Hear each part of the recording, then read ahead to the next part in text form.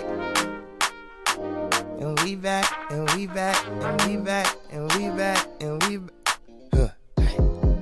And we back, and we back.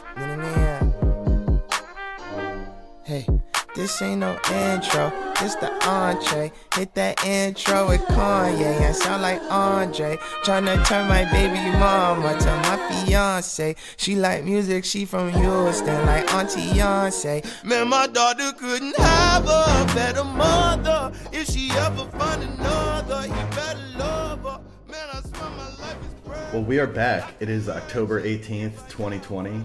This is the Two Reluctant Cogs podcast, and I'm Trevor in Austin, Texas. And this is Cy calling in from, where am I? I'm in Thomaston, Maine, and it's I'm your resident climate imperialist. Climate imperialist.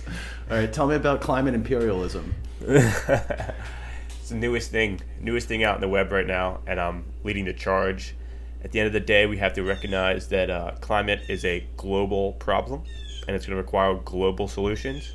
The petty and kind of archaic network of small nation states is just never going to cut it, and so we need a enlightened, modern, technocratic imperialism to impose good climate solutions on the majority of the world. Okay, now do you have a sort of political structure envisioned to exude this climate imperialism? Or oh yeah, I'm thinking like dictator, philosopher king, democracy, social democracy. I'm thinking like British imperialism, but just like instead of like the underlying thing being the enrichment of Britain, it being the imposition of carbon reduction. Carbon reduction exclusively. So not really concerned about local ecological change. We can, it still includes mountaintop removal and like strip mining to build all the solar panels and everything, right? Well, that's a technocratic problem to solve. Okay.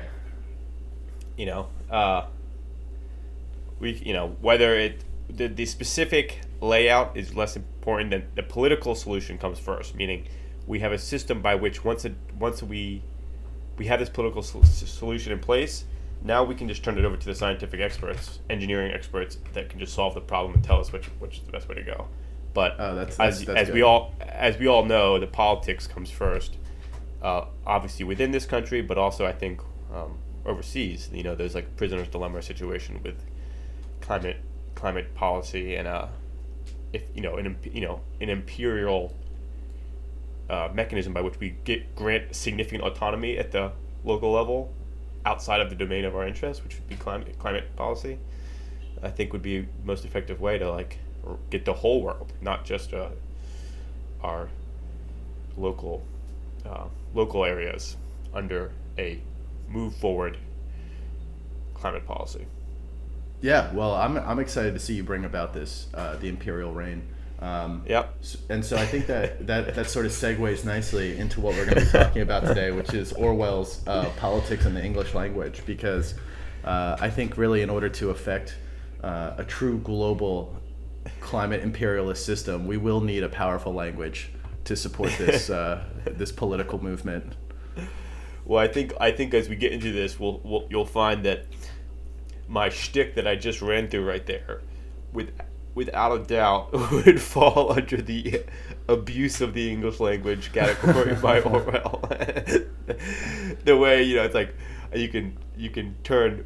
I mean, the all-time most classic quote from that essay is, what is it? At the end, he says, political language is designed to make lies truthful and murder respectable. It's like, yeah, political language is designed to make empires seem completely fine because of other concerns. Don't believe your lying eyes. Yeah. Yeah, so we'll get into that. We'll get into that in a moment. I think just a few administrative notes first, and then maybe we'll do a little roundup. So it's been, I think, 6 months since the last. Well, it's been a week since the last recording, but it's been 6 months since the last podcast. We've done 2 episode 12s that have, like Orwell's, language that he hates have been sort of consigned to the dustbin of history. These episodes, either through exclusively because of technical concerns, which again I don't think bodes well for your technocratic imperialist system. But well, at the very least, we will not be at the top of the pecking order, evidently. yeah. Far wiser people than us will be leading the charge. So I had 2 audio files that were just completely corrupted. The last one, the one from last week, was particularly comedic in that it seemed like I had a successful audio file on my end, and when I looked, I was like, oh, that was only a 30-minute podcast. And so I was like, no, dude, we just talked for 2 hours. And I was like, what? And so I looked at this Audacity file that's being recorded, and somehow in the middle of the podcast, my mic decided, you know what, let's just compress everything you're saying into 1/100th of the speed. So 2 hours was compressed into 20 minutes of recording. So I sounded like just some high-pitched chipmunk moving at a mile a minute. And I tried editing it, but it was really a lost cause. And we gave up. We threw it away. So we're back. But we're back. Yeah, we're back this week, and I think we're excited about this week's episode. Yeah. And so let's cover some of the political ground briefly before we get into the Orwell essay. So where did we last record? Well, last week we talked about 2 weeks ago we talked about on the Ghost episode, the episode Lost to History. We talked presidential debate, and then within 2 days after the presidential debate, Trump getting coronavirus. That's 2 weeks ago, so that's also now ancient history. What are the headlines right now? I'm trying to think. It seems like it's been a bit slow. Yeah, I think it's the calm before the storm. Yeah. Oh, you're Trump's talking about back Biden? on the campaign trail. Yeah, Trump's back on the campaign trail. So that's, Trump got better. You and I were talking. I was like, dude, he's going to be out for at least 2 weeks, right? Like, once you get coronavirus, aren't you supposed to isolate for 2 weeks? That's like what everybody in the country knows. Not this guy. Trump's like, no. 2 days at Walter Reed and I'm back on the campaign trail. It's like just snorted some Regeneron and he's hyped up. He's never felt better.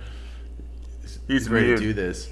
Yeah, he's immune. He's telling everyone he's got a cure. We got a cure for coronavirus, even though the vaccines haven't come out yet and we haven't tested any vaccines. He's like, I'm comfortable calling it a cure. I feel good. And nobody should be scared. We've got great medicine because I went to the Walter Reed and got the world's best medicine possible, and I can assure you, coronavirus is nothing to fear. Yeah. So let me just, I guess, since the last time we recorded, we had there were a bunch of Democratic. We were in the Democratic primary, I believe. I don't know if we even recorded Biden as the winner. Maybe we did. Maybe we had an episode where Biden won and became the candidate. Then, I guess we did have one COVID episode. I think the last one we did was sort of at the beginning of the COVID crisis. So obviously it's just been months of the world dealing with that.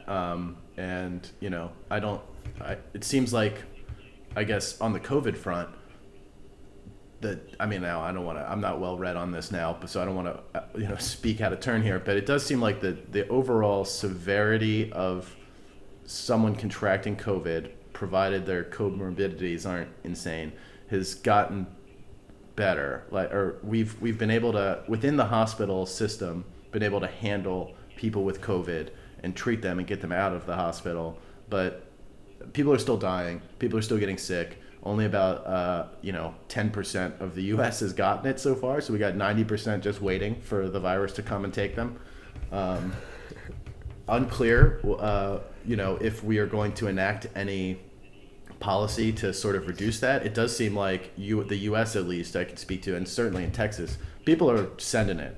People are cool. People have evaluated the risks, and they decided they're going out to restaurants, they're going out to bars, they're going to have a good time, and if they get sick, I'll see you in the hospital, send me a get well card.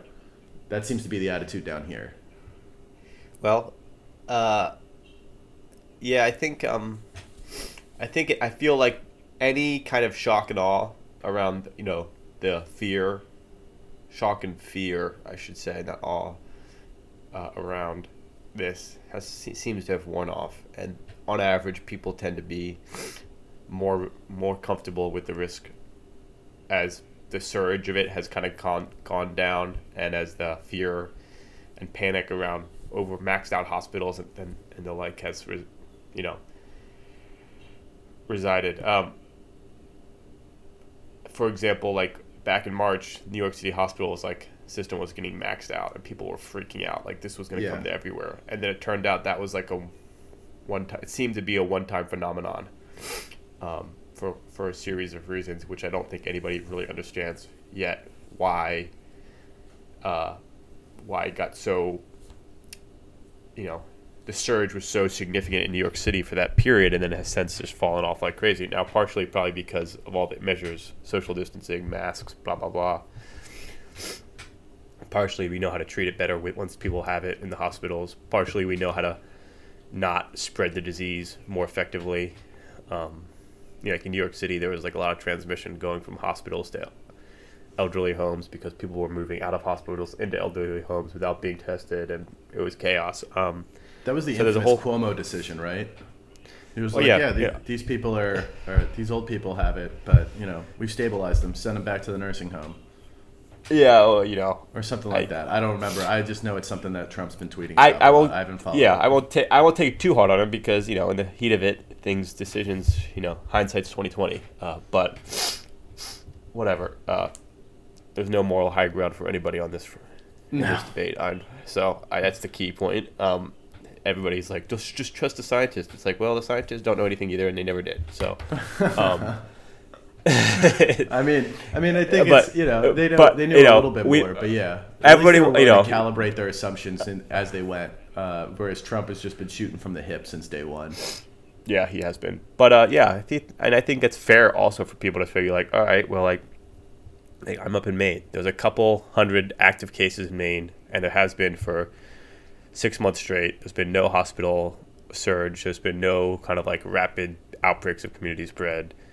We've had tourists and out-of-state people come here all summer, and it's been fairly well contained. And so people in Maine are looking around going, my county, there's been 1 case, 2 cases every once in a while. Like, but on what basis should we maybe not go all out in terms of, like, returning to the norms that we're used to, but at the very least, shifting that boundary closer to return to normal. I think that's a fine. Everybody has to mediate that a little differently. You don't think government should decide when it's safe for every single person? Well, I think governments have shown themselves to be ineffective, even with the best intentions. So, everybody, no matter what the government says, people are still having to mediate it, like within the household, family to family, household to household.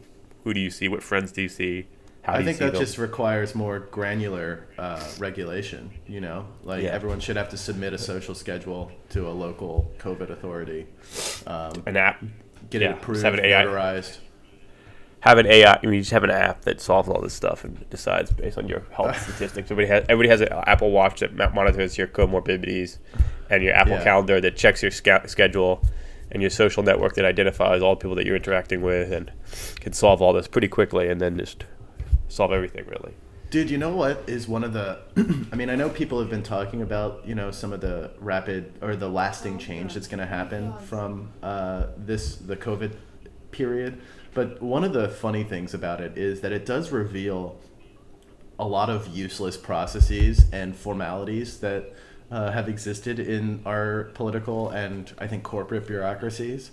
Obviously the work from home is the big one, where I think people are like just not going to go back to the office, or certainly not as much as they used to. But on the government side, I had to do a hearing with the city of New York because of breaking my foot on that Revel scooter. And I put in a claim with the city that was like, hey, you had a huge pothole. Not knowing like how this was going to play out, but I was like, hey, there was a huge pothole, and I wrecked my foot because of it. And they had a little portal where you could submit a claim and then blah blah blah. But I think the general process involves a lot of mailing back and forth of official forms. It involves sort of in-person hearings and everything. And I just got an email from New York. This was like maybe a month or 2 ago at this point, but they were like, hey, just call into the Zoom and just tell us that you think this stuff is correct, and And so I called in. It was like 5 minutes, and I was like, yeah, this is me, and what I said is true. And they're like, okay, that's all we need.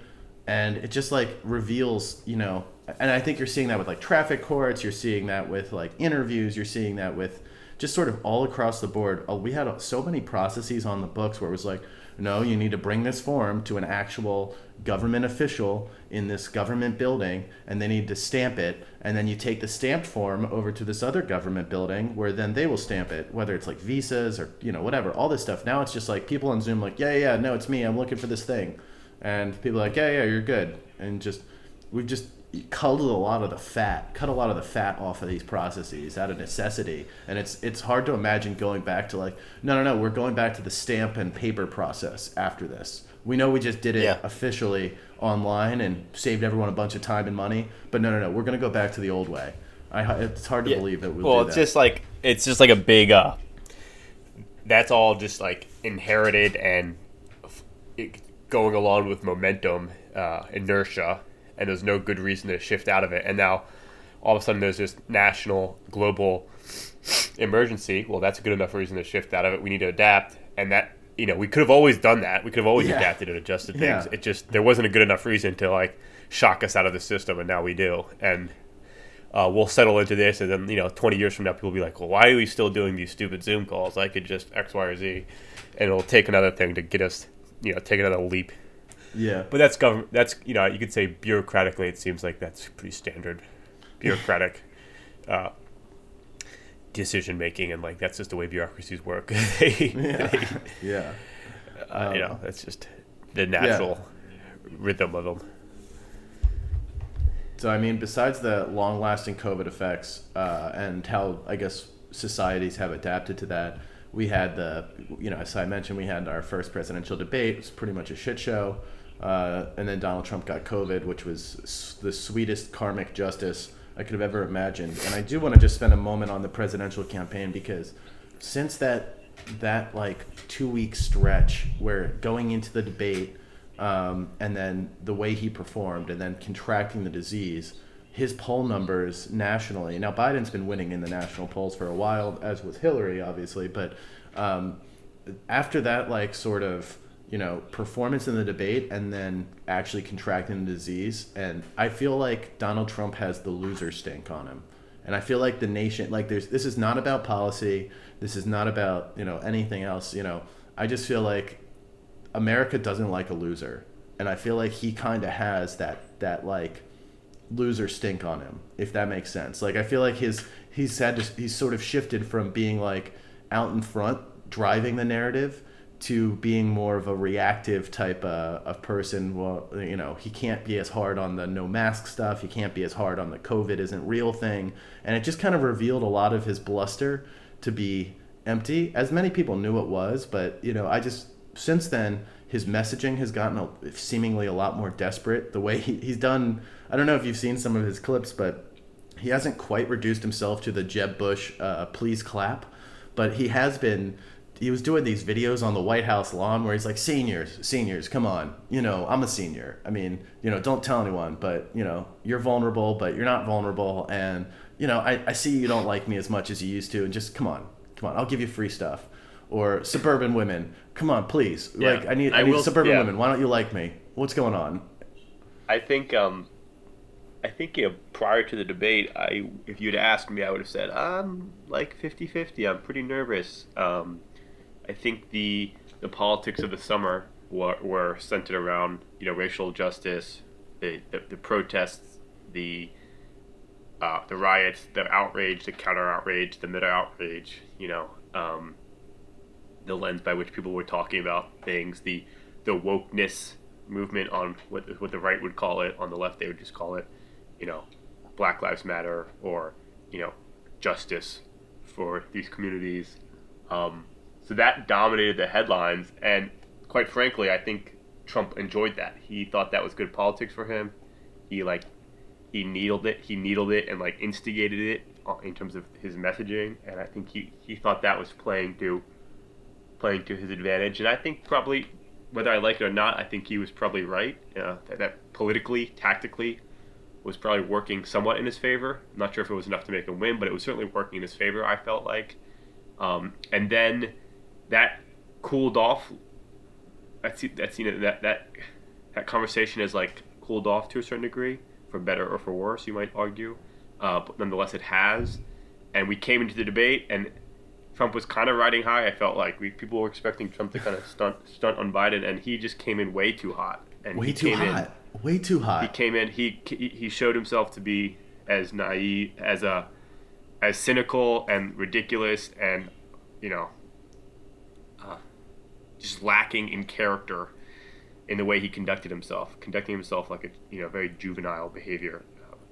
And so that was like the combined debate performance, like you said, the coronavirus, him getting it, and the cosmic and giving justice it to everyone. Everyone in the White House like, getting it. Like you said, revealing incompetence, revealing like the hollowness of his kind of. So I think I'm not sure where he stands now, but I do think, or my personal perception is that it's shifted favorably in Biden's direction the last 3 weeks. That's just the way I see it. I haven't looked at any polls. I don't know any data, but that's just my read of the situation. I think a lot of people, anybody who was on one side or the other, or was still like thinking about it, I think that did not help him. And I also think it just motivated the liberals and the left, and that the coalition that's voting for Biden just to like double down and triple down in terms of their enthusiasm and in terms of their commitment and righteousness, and like they're motivated. They're even more motivated than they were before. They feel like they've got like you said, they smell blood in the water, and they're like trying to seal the deal here. So we'll see. I mean, it's October 18th. The election is in what? Couple weeks, yeah. 3 weeks? Basically 2 weeks. 2 weeks and a few days. So who knows what headlines will pop up between now and then. That could shift things. But the biggest headline that has come to the fore now is the Biden. There's like, it's like a rerun of 2016 right before the election. Some data gets leaked. And one side calls it disinformation and misinformation, and the other side calls it important reporting to the election.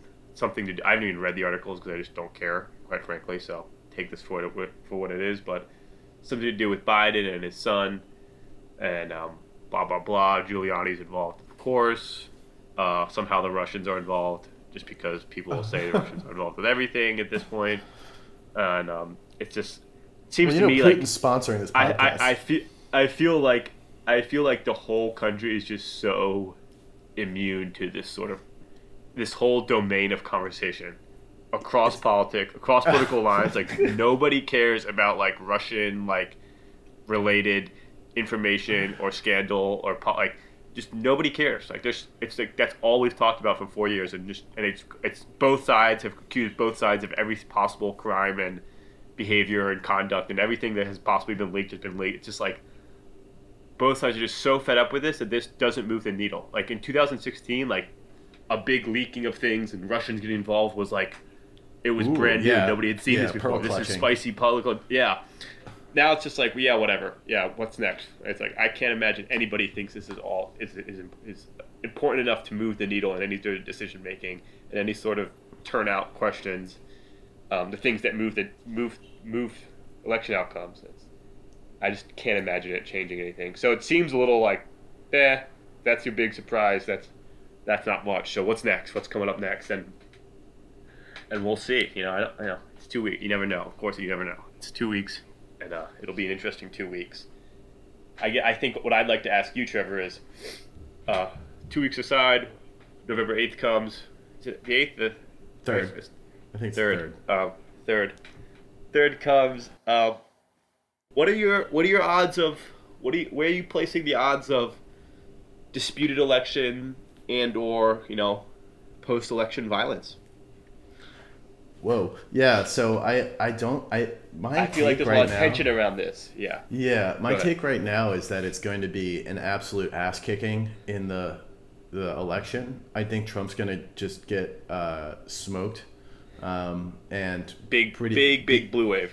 Big blue wave. Now, so what's I'm very interested in what happens next, because I think pause real quick. Blue wave is if a big blue wave makes the election less disputable, and I think like reduces tension, kind of like outside of the normal distribution of outcomes.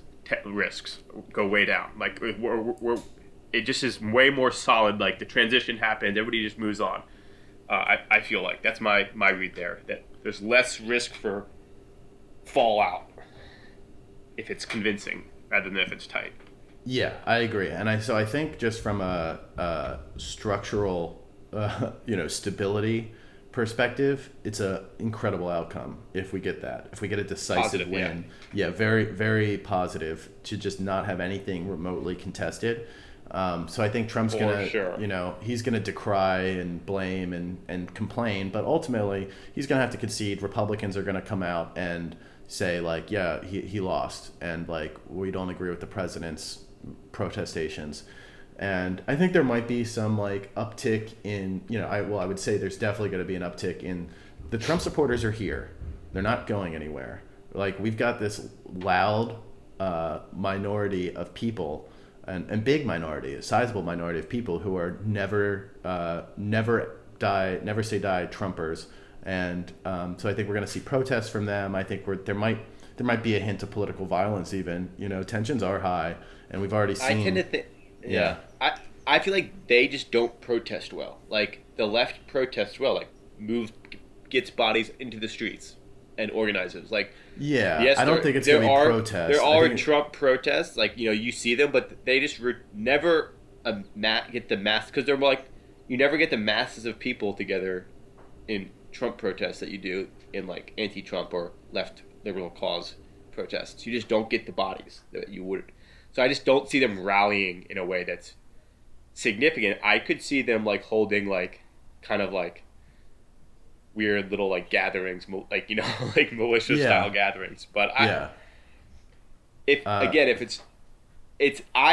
get more concerned if it's tight and if it's drawn out and they're counting mail-in ballots and there's states are doing recounts. Like that's where it starts to get sketchy for me, and I start to think that those like elements of the right-wing coalition might get ugly. Yeah, totally. And I think, we're probably going to be pretty safe for that. We might have another, I don't remember when those militia members took over that like Oregon State Park lodge. We might get something like that. It was pretty hilarious, giving each other COVID in some like bunker somewhere saying like, no, we still believe Trump's our president. We're not going to respect a Biden presidency. And, the local authorities will just like let it fizzle out. But I think I think immediately after the election we get that's going to be interesting. Fascinated by what happens to Trump personally after this, whether these lawsuits and criminal cases against him actually bear fruit or whether those sort of wither out and the nation just kind of turns its eyes away from him and he goes back to just being some blustering Twitter personality. Does he start a media network and start rallying these people, and that's how he spends the rest of his dying years, is just taking money from the people he pulled into his influence to support some media network? Does he become part of Fox News or something ridiculous? Or I think he hates Fox News now. I think he's OAN, and I think maybe even buys OAN or takes some good ownership stake there. He's Chris Wallace and everyone, and he's seen. The other thing is Fox News is going to have to go through a transition away from the Trumpist rhetoric. Fox News, it's money, and they got to read the political tea leaves. Yeah. So they're gonna go back to like wherever McConnell is and wherever the remaining political Republicans are. So so aside from like that, Trump, if he gets I'll just say one point. There's also the risk that there's also the scenario in which Trump wins. Yeah, well, that's like, I can't even imagine the world in 4 years. I really don't know where we are as a nation after. But that. I do think the political violence is the political tension will be intense if that outcome happens. Oh yeah, it'll be brutal. Yeah. There will be significant protests in the cities. There'll be significant, it's going to be. There was massive protests in 2016 when he won. Not protests, but just like rallies and stuff, big marches and stuff, and it's going to be like that times 2 if he wins again this year. So that's it's going to be ugly, and we'll see what happens there. Yeah, God forbid. That's gonna that might even be worse than a contested election, because a contested election, you're looking at like a short, well, depending on how it shakes out. Honestly, if it's a contested election and then and contested election is not good. Never. No, yeah, you're right. Never mind. That's probably going to be worse. But if it's that's worst case scenario. No, we can't have that. We can't have that. Yeah. If Trump wins, it's just going to be like, oh my God, here we go. It's like I really don't want that. I just can't imagine 4 more years of this dude. It's just like I cannot do. It seems unfathomable, but of course it's like it's a 50-50 chance right now. Yeah, maybe it's 60-40 Biden, but like it's best, not 90-10. Yeah, it's like very possible, and it's a scary outcome. And the fact that it's so reasonably likely that that he actually wins another 4 years is it's mind-boggling. Even if it is 90-10, I mean, if you've ever played poker and waited for that last heart to complete your flush on the river, like, you can hit that. That's like a 10% chance is a real chance. And we all know that Hillary Clinton had 99% chance of winning in 2016, and how that went. So we'll move on to Orwell, but I just want to say, if the polls hold, it looks like Biden's going to win. It looks like we're going to have a blue wave in the House and Senate, and so I know you must be looking forward to, within the next 2 years, fixing, having a universal health care, universal basic income, fixing the climate, and bringing racial justice to the United States finally. So it's pretty exciting to get all of those things with this new majority. Oh, yeah. So we're all looking forward to the Democratic reign.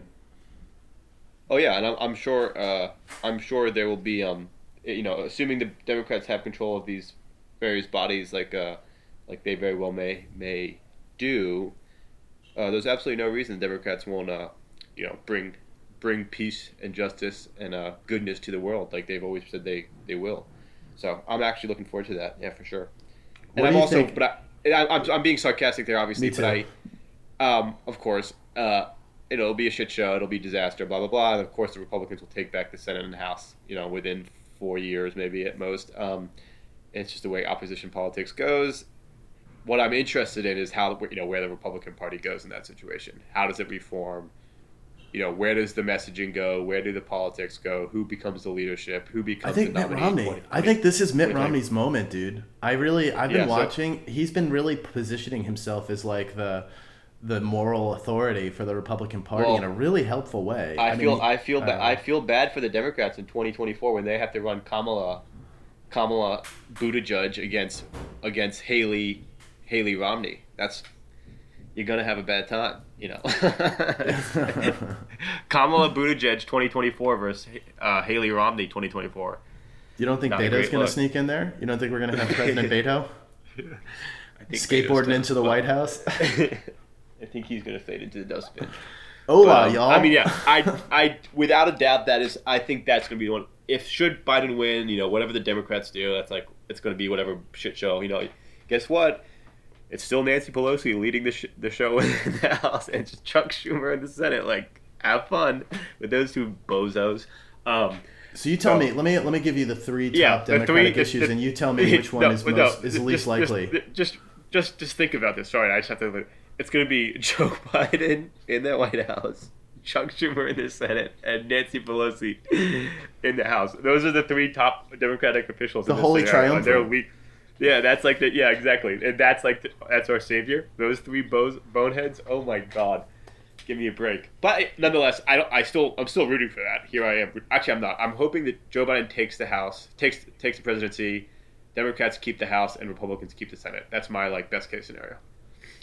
Yeah. But just because I love deadlock, but Dude, see, I'm. Oh man, we need to do a whole thing on our structural issues, but we can do that. I would love if we had a functional legislature, and but totally, and the deadlock is honestly harder than almost any other issue. I would like to talk about why has our legislative branch become a piece of shit, quite frankly, or why has it become so ineffective and so deadlocked and so and so seemingly incapable of fulfilling the basic functions of the job, or just negotiating the tensions. Of course, they can't do anything except pass budgets. And defense bills, of course, there's big chunks of the country that disagree on issues, but let's just like solve like incremental problems, like, you know, and solve like where we agree, like pass stuff there, and like, you know, like seems like there's just a way less legislation being passed in general. Like just nothing's happening. Nothing happens. Nothing happens. It's just like we pass like 1 year spending bills and 1 year defense appropriations bills, and that's like all the legislature branch does at this point. And everyone shoves all of their policies into these bills, and that's what gets held up. Is like because it's like rather than doing maybe. it anyway. Yeah. Anyway, maybe we can go into that. That I would maybe that's another podcast episode. Yeah, that definitely is. But before we move to Orwell, so let me I want to hear your take. So, you know, comprehensive energy and infrastructure bill that addresses climate change in a meaningful way as option one. A sort of Green New Deal. Maybe not the quote Green New, but like a Green Deal of some sort. Green infrastructure deal. Yeah, okay. So I'm going to give you that. I'm going to give you universal health care where we fix some variety. Yeah, we fix the we fix the, you know, the health insurance, medical industry, all the issues that plague this country. It's okay, well, never in a million years will that happen. Go to any other country, they're still bitching and complaining about their healthcare system. It's just maybe marginally less. Okay, all right. Shitty. So then just comprehensive universal health care. Sure. Yeah, of some variety. Yep. Okay. Of some variety, yeah. And then number 3 is going to be obviously a comprehensive, you know, racial justice bill of some sort that addresses the systemic criminal justice, and then that's not happening.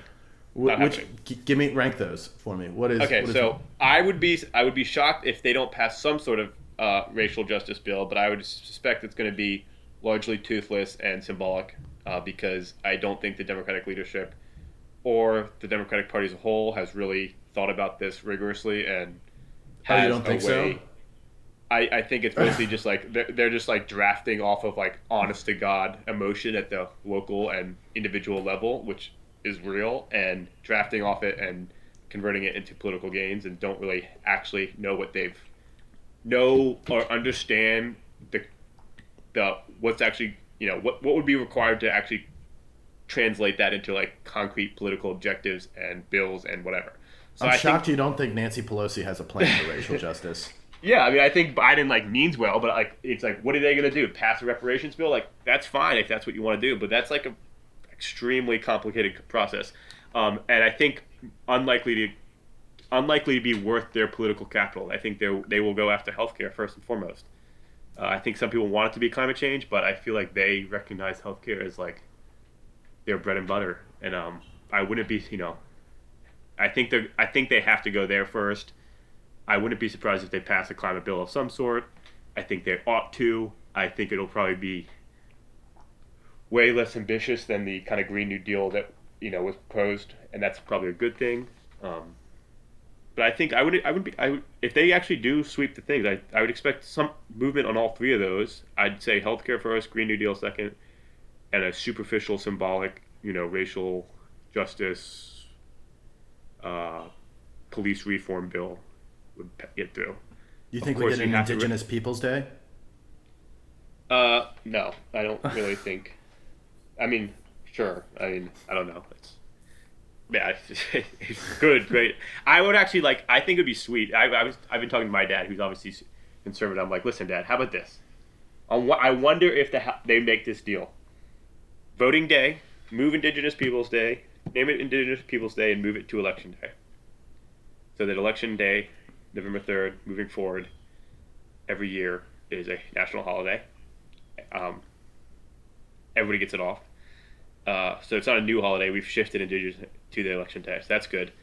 And also in exchange, voting IDs are made. You're allowed to do voting IDs. Does the government still charge people for these IDs? Let's not get into voter ID laws. Okay, fine. Yeah, like, so you're trying to find some small issues on either side that you can take on the role of the legislature, like you're doing the incremental change on these small things and trying to bridge the gap. Boost turnout significantly by national holiday on voting day, so that way more people will vote.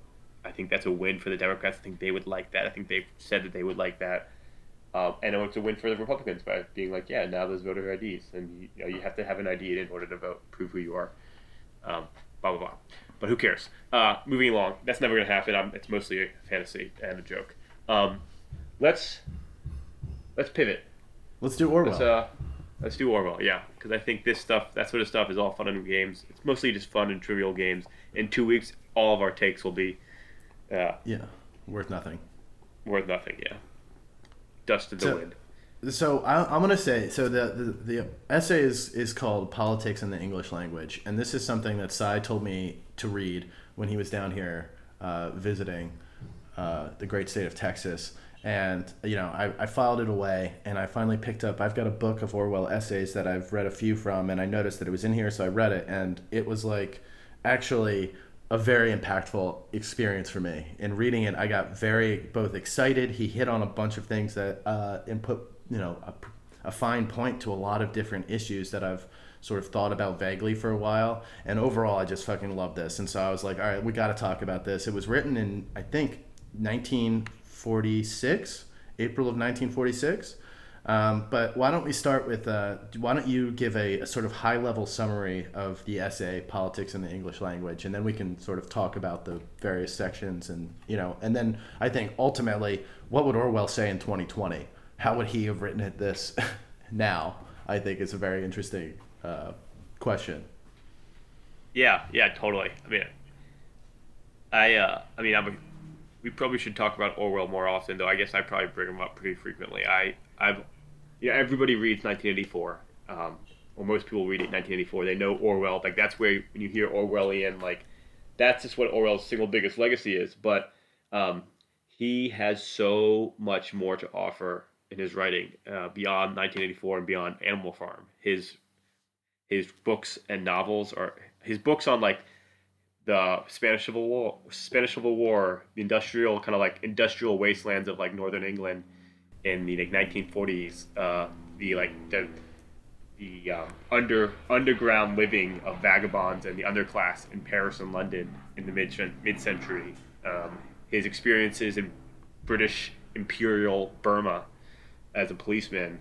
He's got so much writing on those fronts. It's just eye-opening, and it's consistently insightful, consistently evokes clarity and moral clarity in a way that I only person I compare him with is Albert Camus in terms of their ability to somehow just find the right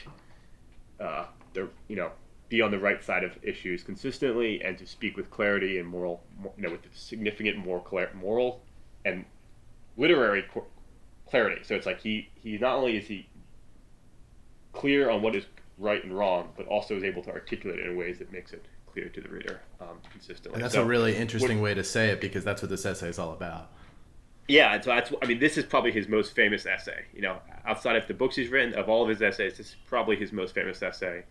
That line that I quoted earlier comes at the end of the essay. I'll just say it again because it is so good. Political language is designed to make lies sound truthful and murder respectable, and to give an appearance of solidity to pure wind.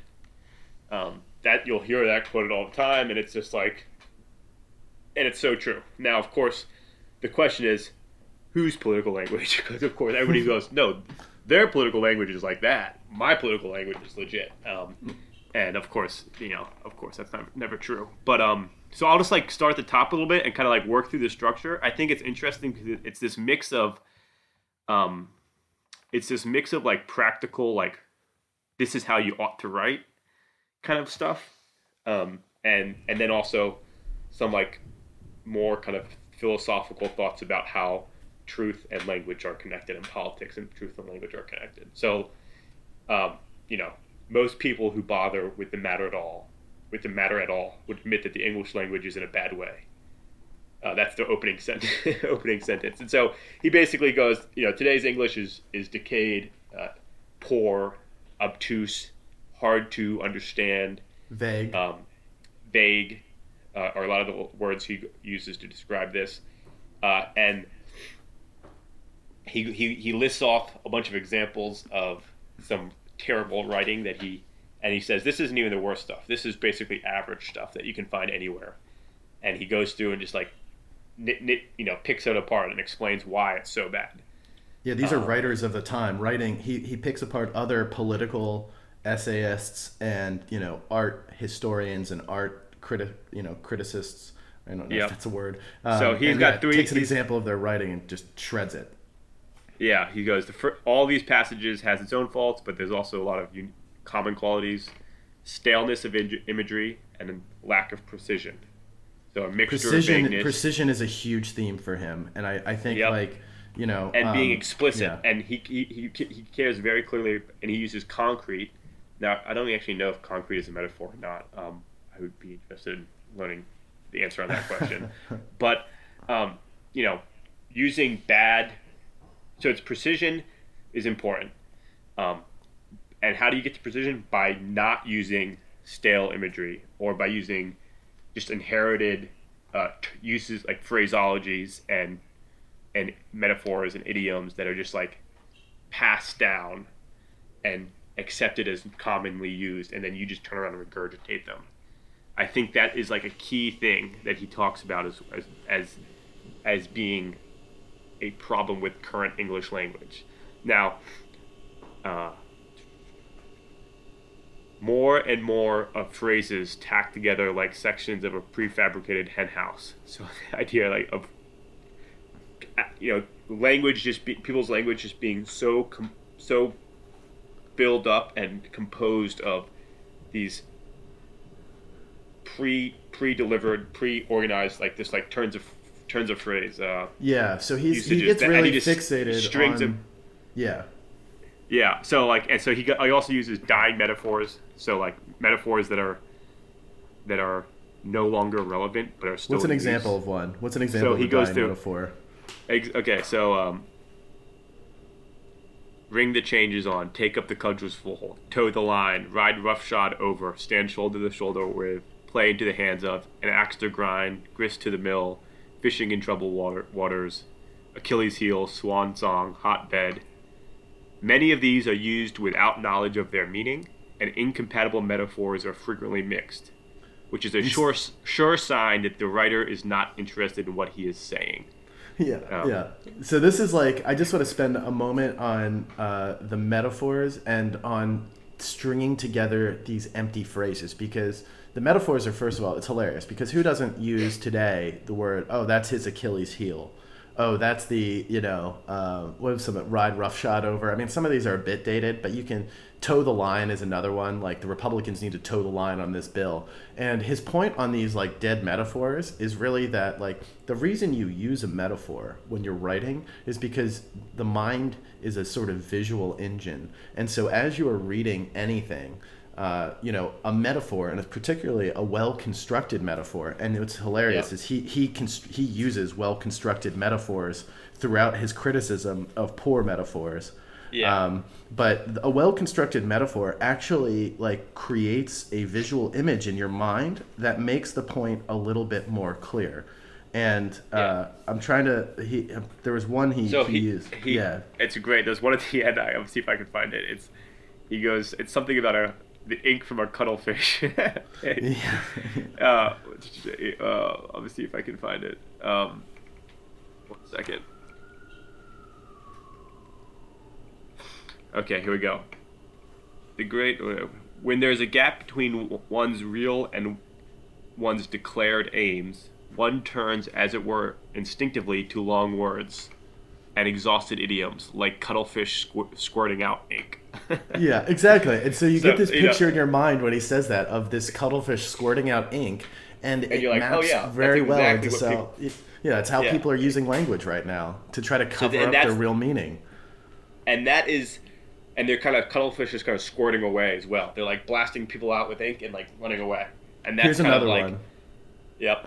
I got another one, sorry. This inflated style is itself a kind of euphemism. A mass of Latin words falls upon the facts like soft snow, blurring the outlines and covering up all the details. The great enemy of clear language is insincerity. And that's that's how it ties into politics, is that like the reason people speak in these vague ways, the reason people use tired metaphors, the reason people string together sentences like this is to achieve very specific and oftentimes evil, in his mind, political aims.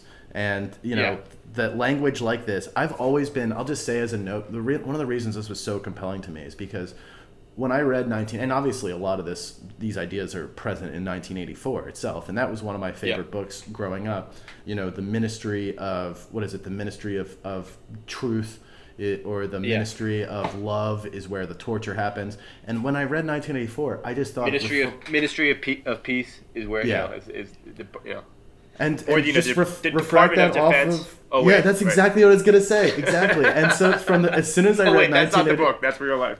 Yeah, as soon as I read 1984, I was like, oh my God, we have a literal Department of Defense that launches offensive, you know, foreign policy, essentially. That is the arm of our military, where we drop the bombs from our Department of Defense. We have a Department of Justice whose chief responsibility is putting people in cages. Yeah. You know, so that's how language has this insidious. You know, he would make the point that, like, you know, however you feel about our foreign policy, however you feel about prison, he would make the point that language is being used very intentionally by politicians, you know, to cover up things as they are, rather than saying like someone should, you know, go to jail or someone should go to prison. You know, we could say the phrase like, you know what, because you stole this thing, because you used these drugs, we are going to lock you in a cage for 5 years, you know, and that has a very different meaning on someone's ears. If I told you, like, you know, anyone who smokes weed or anyone who uses heroin should be locked in a cage for 5 years or for 2 years or something, people naturally recoil when they hear that phrase, like, ooh, you're going to lock a person in a cage? But we've created this whole language around criminal justice where we say, like, no, this person's going to serve a prison sentence. They're going to serve a prison sentence. And that is intentionally vague to get away from the actual meaning of what's happening. Because when and like using precise language, that's not to say that we shouldn't lock people in cages. It's just to say that let's be clear and precise in our language to describe what is happening here, because that's the only way that meaning can really be, you know, otherwise you're obfuscating your meaning, and you're doing it intentionally so to make it easier on people to digest, and it allows the powerful institutions and powerful people to, you know, achieve, you know, oftentimes pretty dark outcomes without the public uprising and saying this is unjust. It hides and prevents real justice with a capital J from happening when you obfuscate with language like this. And so I think that's just one of the central themes here that I love. Here's to that point, here's a passage where he says exactly that. In our time, political speech and writing are largely the defense of the indefensible. Again, he's writing 1940s. Things like the continuance of British rule in India, the Russian purges and deportations, dropping of atom bombs on Japan. These can be defended, but only by arguments which are too brutal for most people to face, and which do not square with the professed aims of political parties. Thus, political language has to consist largely of euphemism, question-begging, and sheer cloudy vagueness. Right? So, like, you can defend these claims. Like, you can, like you were saying, it's like people do need to go to jail. Like, they do need to be put in cages in some cases. Justice does have to be served. But we don't want to talk about the explicit. It's uncomfortable. It's uncomfortable. And so he's talking, or, you know, at a higher level, like, you know, the dropping of an atom bomb. Like, that can be defended. I'm not sure if it's right, but you can defend it. But you have to talk about it in a brutal way, because it is in fact brutal. The arguments around this on either direction are brutal, and to talk about it, you have to be brutal. But that doesn't serve the political ends and the political aims of the parties involved. And so instead they shift to euphemism, they shift to vagueness. And so he goes, defenseless villages are bombarded from the air, the inhabitants driven out into the countryside, the cattle machine gunned, the huts set on fire with incendiary bullets. This is called pacification. Millions of peasants are robbed of their farms and sent trudging along the roads with no more than they can carry. This is called, quote, transfer of population or rectification of frontiers. You know, he goes on to list a few more of these with brutal clarity, and then describes the turns of phrase that people just throw around like without even thinking, to describe what's actually going on. And the actual language is not complicated. It's millions of peasants are robbed of their farms. Yeah, and I think like he talks about again, this is 1940s, so he's reacting to obviously World War II. He's reacting to the rise of the Soviet state, and I think what's interesting is he comes at like some of these sort of communist sympathizers that are present within Europe and like sort of leftist politics within Europe who would tacitly sort of approve of the Soviet regime based on, again, political ideology. So it's like, I have a political ideology. I believe socialism or communism is like, fundamentally going to lead to a better utopian sort of, whatever, political economy for the people of Europe. And so I want to justify some of the actions I'm seeing of the Soviet Empire, right? And Orwell, I think references right below the section you read, he kind of like comes up with a quote that you can imagine any sort of leftist academic saying, which is saying, to justify the actual methods of, the Stalinist USSR, was saying, while freely conceding that the Soviet regime exhibits certain features which the humanitarian might be inclined to deplore, we must, I think, agree that a certain curtailment of the right to political opposition is an unavoidable co-commitment of transitional periods, and that the rigors which the Russian people have been called upon to undergo must have been amply justified in the sphere of concrete achievement. And that's how that's such a great quote. I mean, it's made up, but that's he makes that up, but it's like he makes that up. But that's like how people write. That's how you'll hear neocons writing about imperialist wars. Says, you'll hear He says, "I believe in killing off your opponents when you can get good results by doing so." That's what you ought to say. That's the truth of what it's being said. That's the truth of what's happening. Yeah. I believe. Yeah, and yeah, it's just like that's the good English. The top that sentence is good English. The constructed example is bad English. And well, we must admit that the methods might be less than might be a hint distasteful. It's like by method you mean killing political opposition. That's what you're saying. Well, that's the meaning that's being hidden. And what's fascinating is so he goes through it. I mean, there's one thing I'd just like to say briefly is like I always, whenever I write now, after reading this, whenever I write, this essay is in the back of your mind. Not because I'm like not on a political ideology level, just like how to write well. This is like has to be one of the best passages of best writing guides in the world. If you read this and keep this in the back of your mind, read it once every couple of months if you're writing regularly, because this will make your writing better. Reading this will reignite the insistence on clarity, precision, brevity, and so that's good. But on the second thing is talking about politics and talking about how this relates to politics. Is you said people write like this to obscure their aims, to obscure their actual aims with kind of aims that are more acceptable. I think there's that going on. He says that, but there's also this kind of like without even thinking, right? In which like so. Oh yeah, it's unconscious because everyone's talking like this. You're unconsciously using it exactly, and this reduced state of consciousness basically is what is happening because you don't have to think. You can create sentences and string together paragraphs that are entirely filled up with these sorts of generic metaphors, generic turns of phrase, generic words that don't really mean much at all, but that you can string together and reduces the degree to which you have to think hard and try to construct precise sentences. I have always said the thing that is so awesome about writing is not the result, but is that in everybody's heads they think they've got these great ideas, they think they've got these good arguments. When you put the pen to paper, to actually articulate those things is very difficult. And it turns out some of these grand schemes and ideas and crystal clear arguments that you thought you had are not, because you're trying to write them down and you can't write them down. It's because the ideas are actually shit. And so writing has an insistence on precise writing has this benefit of forcing you to think way harder about your ideas and about your arguments and about your beliefs, because because clear writing makes you do that. Now the problem is that if you're not insisting on clear writing and you're allowing yourself to just regurgitate strings of whatever, you're able to just take whatever you believe and without even thinking, just spit it out into paper. And this kind of this backward, debased English language that he's describing allows for that in a way.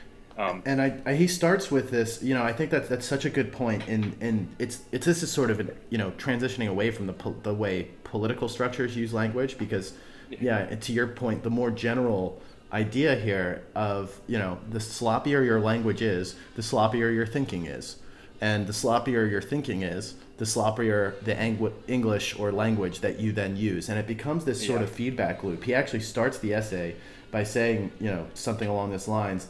He describes, I'll just read a little section here, but, now it is clear that the decline of a language must ultimately have political and economic causes. It is not due simply to the bad influence of this or that individual writer, but an effect can become a cause, reinforcing the original cause and producing the same effect in an intensified form, and so on indefinitely. He goes on to say, English language becomes ugly and inaccurate because our thoughts are foolish. But the slovenliness of our language makes it easier for us to have foolish thoughts. And that's right. It's just like it's so brutal when you reflect on that. And I think this is even outside of writing, although I agree that is the most extreme form. When you try to take an idea and write it down, you have to, that's like the real crucible of thought. But even in the way people speak to each other in dialogue, verbally, no, it's the same. This is the same thing, and using clear and precise language to speak as true as you can. He says later in there, let the what is above all needed is to let the meaning choose the word, not the other way about. I mean, it's so true. It's like when you have meaning in your mind and you're trying to convey that to another person, stick to that meaning, hold on to it. I'll try to really understand what it is that you think, and use the most precise language and metaphor occasionally where helpful, but use the most precise language possible to transfer that meaning to the other person. And you can do that when you're speaking, and you can definitely, it's needed when you're writing. Yeah, and I'm sure I've said it on the podcast, but I say it all the time. I run around going, political rhetoric is unbecoming. Yeah. And I don't know if I got that from here. I must have. I must have constructed that from reading this language, this essay years ago. But that this idea that I've had, which is that people regurgitating, rereading this has made it clear exactly what I'm thinking of, which is regurgitating phrases and constructions and series of ways of talking about things, and just because they've heard it in essays, or they've heard it on TV shows, or they've heard it from newscasters, or arguments, just like entire arguments that they're just like used to hearing on their preferred source, and then when you're talking to them, they just they hear it, regurgitate it to you, and they haven't done the thinking required to really think about what their meaning is. They're letting the meaning flow based on this word that they know is good from their source.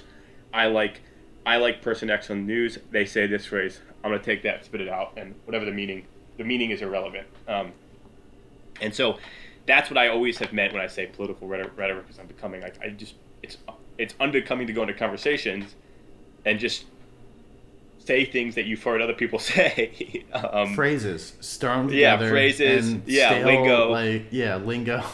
Yeah, and, all of that. And it's right. I think writing is it makes you think harder. But if you in a conversation, now of course Orwell does a good job of admitting this. He says, "I've probably broken all these rules in this essay." That's no one's perfect. To do. Yeah. It's hard to do, but you have to consciously think about it and try your best to be precise and try your best to do this. And in this conversation, we're probably doing it. We are so it's so embedded in our day to day that it's hard to separate ourselves from it. And I think which is an interesting place to take this conversation, which is it's amazing to me that he's writing this in 1946 because it's like this applies perfectly to language today. Oh, dude, so I just want to... Maybe the only thing that's different is that it's... Whereas he was able to see that it hasn't always been like this. 1946, he's like, hey, it didn't used to be this bad. I think, this is the only language I know. And this is all the writing I've ever read that's contemporary is like this. Yeah. Largely. And I just want to say a few things on refracting this essay through the present. The first thing that I was thinking of when I was reading this was the Iraq War and the, terrorists hate us for our freedom.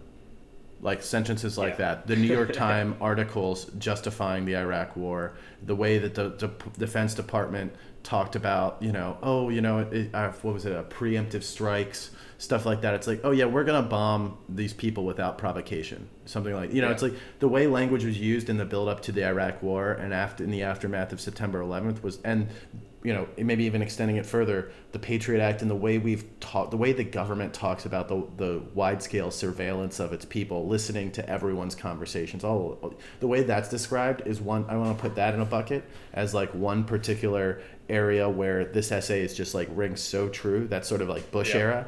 But then also, obviously thinking about like the Twitter era, thinking about like the current movement on the left even, and those sort of like raw emotional rhetoric you're hearing from, as you called it, like the woke movement, of 2020, thinking about language and how language is being used now I would say that the left actually, in some ways is maybe more true to this in that there is some sort of, well, I don't know. No, I would push back. It's pure emotional. It's very different than what he's talking about here. He's talking about the sort of like official, vague, euphemism-based approach to like concealing meaning. And now we've almost created this new way to conceal meaning behind raw emotion, and raw subjective like experience. And subjective experience. Yeah. And so I would be really lots fascinated. Of lingo around that.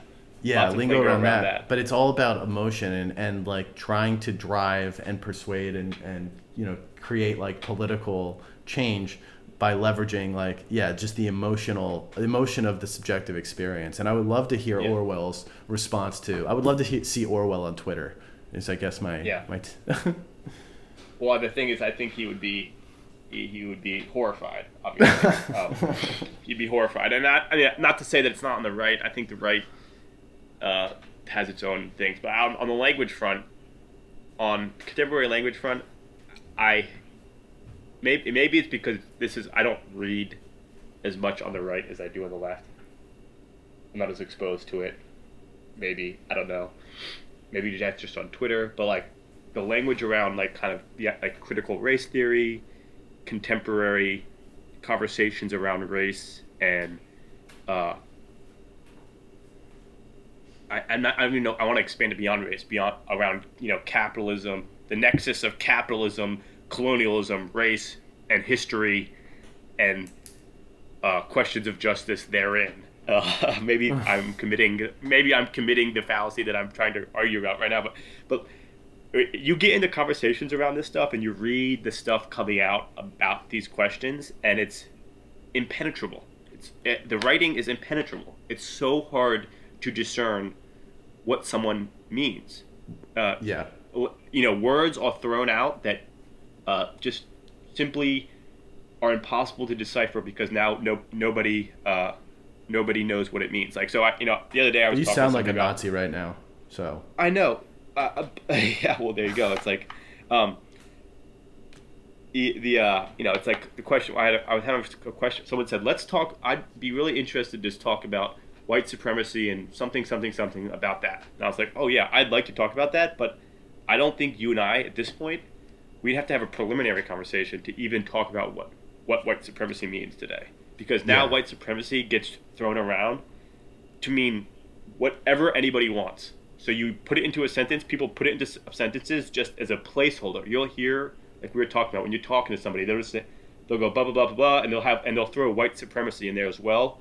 They'll say, and you don't know what they mean by that. I don't know what they mean by that. It's like, real it's quick, not useful. What's very interesting is that in the essay, Orwell caught on to this too, and he points out that like even in 1946, fascism didn't mean anything. Democracy doesn't mean anything. When someone even says the word democracy or democratic or freedom or liberty, whatever, all these words, there's a million different definitions and gradations of these words so that they're effectively useless. They are effectively emotional placeholders to say like that is undemocratic. It's like, well, what do you mean by democratic? That is fascist? What do you mean by fascist?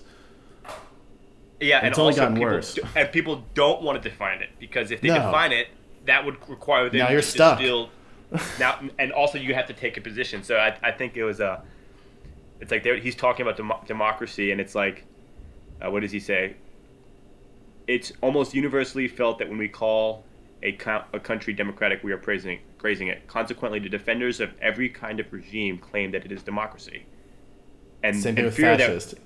and fear that we might have to stop using the word if we tied it down to any one meaning, right? Like if democracy meant one thing, then like you couldn't call it the Democratic Republic of Congo, and like, you know, all these like various like uses of democratic, and that's just like this like outrageous level. But it North goes Korea is down democratic. yeah, exactly. So those are like outrageous outliers, but it's the same mechanism where, like like I said today, the question of like white supremacy is a word that is like this, where you Or even racist. Exactly, racism or racist. Nobody wants to define it because if they define it, then, you know, someone cannot be that, you know, or you can make the argument that you're not racist or that you're not a white supremacist or that this is not part of white supremacy or this isn't part of racism. But insofar as it exists in this amorphous, it means whatever I want, and I just throw it into sentences that together mean whatever I want. And the only point of this sentence is for me at the end to be able to say, if you disagree with this sentence, you're wrong, you know, you're a racist. Not to say, you know, and this is me being, maybe I'm getting into like reactionary what liberalism or whatever that exists today, but Well, I don't think you're saying that racism isn't real. I'm- You're not saying white supremacy isn't real. You're just saying that the Yeah, no, way it's like- that rhetoric and it's- dialogue is occurring there's right no- now is imprecise, They do- intentionally so. And I think that's coming out of the quarter of the left. Now, I'm not saying there's not this going on in other places, but right now in America, coming out of this summer in particular, where conversations around race were first and foremost, it's been so hard to have conversations on this front explicitly. And to me, it seems like there's this contingent of the left today that, I think it's left. I don't even want to use the word liberals because I don't think anybody describes themselves liberal that actually thinks this. But there's this contingent where it's like they don't want you, the writers and the elites who use this language, don't want to talk about it. Don't want to talk about it. Don't want to be precise. Don't want to be clear. And then the people that read that stuff and go home and go to wherever their local politics are happening, regurgitate this stuff, and nobody can argue with them because nobody knows what anything means anymore. And it's disturbing, you know, and it's problematic because it's like you can't have conversations. We're gonna have to mediate these tensions and like solve problems, but you can't solve problems if you can't agree on language. And right now it's like been very difficult. I do think there's some pushback happening from the liberal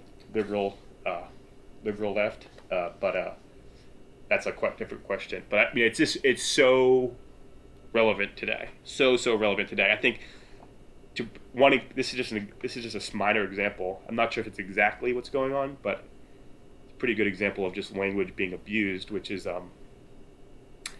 ACB. Amy Coney Barrett is has been nominated for the Supreme Court. She's been doing the hearings where all the senators ask her questions and she defends herself and interrogate her, blah blah blah. Same deal. We don't have to talk about that necessarily, but at one point, one of the Democratic senators was asking her, and Amy Coney Barrett, in her response, said something like blah blah blah, regardless of their sexual preference. You know, use that construction, regardless of their sexual preference or independent, whatever. Said something sexual preference, and went on as a way to kind of describe sexuality, the category of sexuality. And within minutes, hours, days, there's a whole stream of tweets and articles and essays and hot takes and, you know, condemnations about her use of sexual preference as wrong and as kind of bad. It's like it'd be like using Oriental to describe Asian people. Like, you know, that like, yeah. You're using the wrong word. It's unthoughtful and it's cruel and it's mean and it reflects that you're kind of not a racist but a homophobic or whatever. And it's like everybody, and then meanwhile everybody else is looking around going like, wait, I thought everybody used sexual preference, and like literally somebody went and screenshotted like Webster.com, and like 3 days before or a week before this hearing, sexual preference was listed as like the description of it was like just like very neutral. And then Webster.com, Webster Dictionary, the Webster Dictionary company, that day after the hearing and after the ensuing outrage, and prior to the counter outrage, changed their definition to mean and to make it say that it was derogatory, that it's a derogatory usage. So, just Amy Coney Barrett using sexual preference and the outrage, Webster.com changes it to reflect the outrage around it, and then of course everybody goes and looks up all these examples of all the outraged people using sexual preference in their own language all the time in the last 2 years, like all the time. It's accepted. It's normal. Everybody uses this usage, sexual preference, and it was considered completely normal until Amy Coney Barrett used it, and the outrage machine latched onto it, and now the definition of that has shifted, just on that swing, and now it's no longer, that word is just no longer able to be used the way it was before, and it's just it's incredible. This sort of this swings around what language means, and this the rapidly changing definitions of words that you're not able to get fixed, and therefore you're not able to have a conversation because what do I use in place of that now? And if I use something else today, is it going to be deemed to mean something else tomorrow? And it's very difficult to.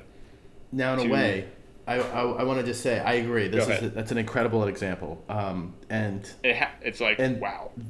It's an incredible crystallizing example, and sexual preference. I believe they were condemning it by saying to say sexual preference implies that you think homosexuality or is a choice, right? And which fair enough argument. I mean, is it? Fair enough. I mean, because I don't know. I just learned of this as being. I just learned that this is not what you're supposed to say as well during the same time. And when I say you're not supposed to, it's like the whole world just learned because everybody used sexual preference. Even the defenders of even the people on the left were using sexual preference. I was using sexual preference to defend gay rights. For the last 10 years, and I've been saying everybody we should never discriminate based on sexual preference. And I had there's not a single part of me that was implying in using that phrase that being gay is a choice or not. In fact, it wasn't. It's neutral on that particular issue. I just used it as a way to describe openly that sexual freedom. I don't know what the word is now. But I'm happy to have the definition changed too. I'm happy to have words shift. But now here's the interesting point, though, is that the left, at least the way I was thinking this while you were describing this particular controversy here, is that the left is actually travesty. The left has actually recognized the power of words, right? And so while this might be a particularly silly example, I think to the left's credit, one of the areas, and probably to the detriment of focusing on policy, I would say, because, the left has really spent a lot of time, I'd say, over the last 10 years, really fixating on language and what words mean and what they imply and how they make people feel and how the words and phrases frame arguments. That's where a lot of energy and focus has been placed. And in some ways, that's actually kind of what Orwell is saying. They're trying to tighten up the precision of language so as to tighten up the precision of meaning. But I think there's a whole other end, half of the reason that this is happening, the redefinition of language, what's allowed, what's not, how we should frame things, how we should describe things, is in a sensitivity to the importance of precise language. The other half of this group is really just using there's this discussion that's happening about how should we structure words to describe people in a way that's inclusive and leads people to, arms people, pushes us towards justice, recognizing the political power of language, I think, which is what Orwell is sort of getting at in this essay, is that language, the words you use have political implications. The left has recognized that. Now, there's a positive aspect of that I just want to, put a pin in, is the way we structure phrases and words, whatever, they are important, and they shape the way we interact with the world, and they shape our identities. That being said, there's a whole other subset of this group that is then, already digested all the literature on which phrases to use and which ones are not, and you should say Latinx, not like Hispanic, not Latino or Latina. These sorts of they're at the forefront of these discussions on the intersection of social justice and language, and they use the latest and greatest phrases as a way to hammer people who haven't been immersed in that literature, people who are just using words that they've always used, not recognize it. Again, it's just like they're just out here trying to do the best they can, and rather than educate people on the issue or explain like how language can be used differently and more precisely to be maybe more emotionally, I guess, comfortable for populations that you maybe not thinking of, rather than catching them up on the latest and greatest literature here, they're just hammering people and calling them because as bigots, as racist, as homophobic, because you would dare use some phrase that was okay 5 years ago or even yesterday. Yeah Well, no, I think you're right. I think also it's like there is I think it's crucial to say there are honest criticisms, and there is honest, thoughtful work going into unpacking language, unpacking meaning, understanding what the implications of word choice are. Like you said, I think that was, I'm super sympathetic to that project, because I think it is something that, for example, Orwell didn't even think about at all. Like, I don't think he's talking about language, but he's not even thinking about language on that level of what are the implied meanings around and how does that word limit choice. People's identity or shape the totally. world we live in. He's not even exposed to that at all, and so he's before that time. So there's good work being done there. I don't think it's necessarily bad for the English language that sort of critical work around language is being done. It's just like you said, there's these people that have gone from honest thinking and exploration to political tactics and political power, and I've understood that the language that the academics and the language that the thinkers and the writers who are kind of approaching this thoughtfully, they've understood that the structure and the phraseologies and the lingo that these people are using can be weaponized politically, and that's where that. So it's like they're copying and pasting the jargon, like they're taking the jargon that can be used thoughtfully, and weaponizing it in political tweets and political rhetoric, and that's a bad thing. And so, of course, in it's countering also that, undemocratic, and I'm using that word intentionally. It's undemocratic. But like what?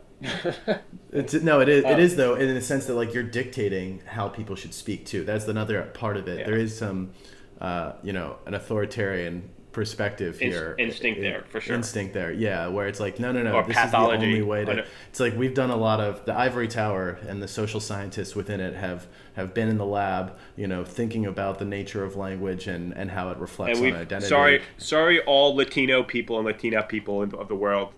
Turns out your language is misogynistic, and we're gonna. We're doing Latinx now. We were gonna hand down this gift from the tower to everyone. Thousands of years of cultural tradition. Sorry, misogynistic. We're going with Latinx now. It's like I can't think of anything more racist.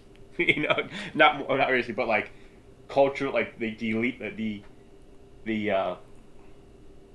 the willingness of people to impose their ideas of what is right and wrong onto another language is bonkers to me.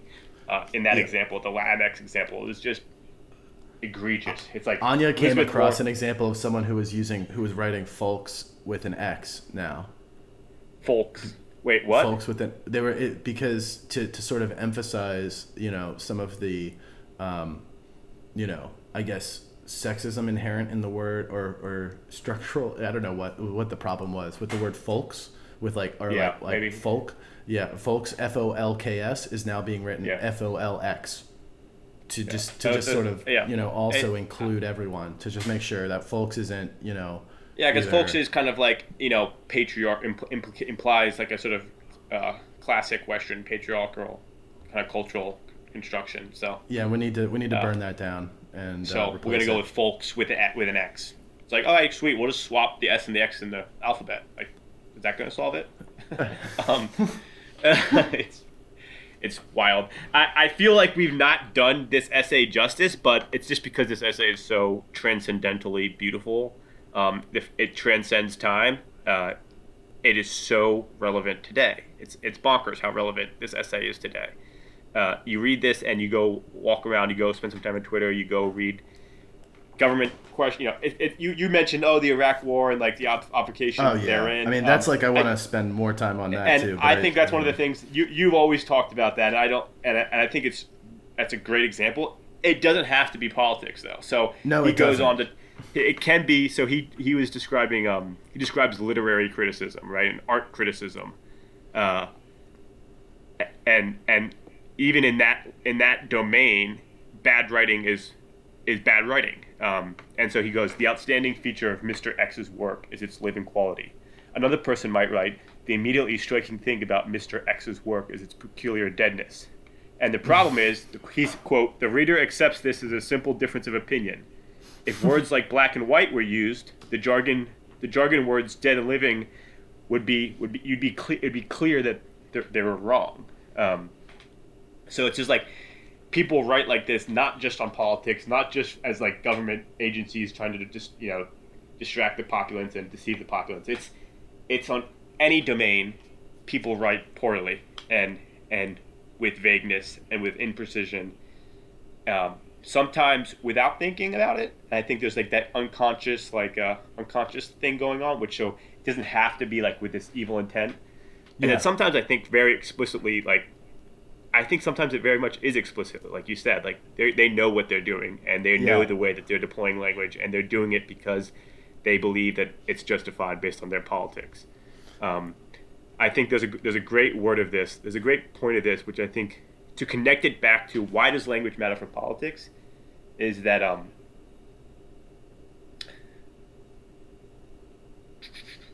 it will generally be found wherever good writing is found. It will be found that writer is some kind of rebel, expressing his private opinions and not a party line. Orthodoxy of whatever color seems to demand a lifeless, imitative style, right? So, if orthodoxy, whatever the domain, whatever your Trumpist politics, orthodoxy, leftist orthodoxy, anywhere you go, you're gonna find bad writing defending orthodoxies. Good writing is like inherently rebellious, is inherently problematic to the powers that be because it pierces through the vague generalities that they've constructed to like advance their cause. And so it doesn't have to be politics. It could be like within the domain of like film criticism or within sports writing. Clear writing is just so constantly hard to find that when it does show up, that person is like instantly like stands out like a beacon and as a problem and as an opposition figure. Yeah, and I think, although it doesn't have to be writing in the political sphere, I think he does make an interesting point also that sort of like all of this language inherently is political because everything fundamentally, even sports writing, is political. And so I guess, we're trying to especially true these days. Yeah, but I'm going to just I'll read this one. My last quote that I think I love from this was just, and then if you have anything else you want to wrap up with, but in our age, there is no such thing as keeping out of politics. All issues are political issues, and politics itself is a mass of lies, evasions, folly, hatred, and schizophrenia. When the general atmosphere is bad, language must suffer. And I think that's just, I don't know, pretty, 40, what was that, 80 years ago he wrote that? Yeah. Incredible. And right, it's just, and it's so true today. So yeah, if you have a quote you want to send us home with, we could sign off, but... They will construct your sentences for you, even think your thoughts for you, to a certain extent. And they will perform the important service of partially concealing your meaning even from yourself. It is this point that the special connection between politics and the debasement of language becomes clear. And I think that, so, that's the connection between good language and good politics and poisonous politics and debased language, is that you obscure meaning with bad English. Even from yourself. Even from yourself? Yeah, exactly. Yeah, and so I encourage everyone to read this essay and to be precise out there. Sharpen your words. It's just inspiring. It's inspiring whether you're a writer. If you're a writer, then you have to read this. I think it ought to be required reading. If you're just a thinker, even an amateur thinker like your two hosts here, this inspires me to think clearer. To speak clearer, and not clearly we have a long way to go, but I think it's inspiring to say, okay, like to arm yourself with Orwell's thoughts here, and to like try to take that into you wherever you go. Yeah, definitely. And so we'll leave you with that. That's hopefully I'll be able to actually edit this one and put it together and get it out there. But I just checked my Audacity. I think we're good. Okay, I think we're good too. I got an hour and 30, so I think we did it. I just passed it. Yeah, I just passed an hour and 30. Yeah, cool. Awesome. All right. Well, so we'll see you next time. Might be a week from now, or it might be 6 months, but we'll keep you guessing. All right.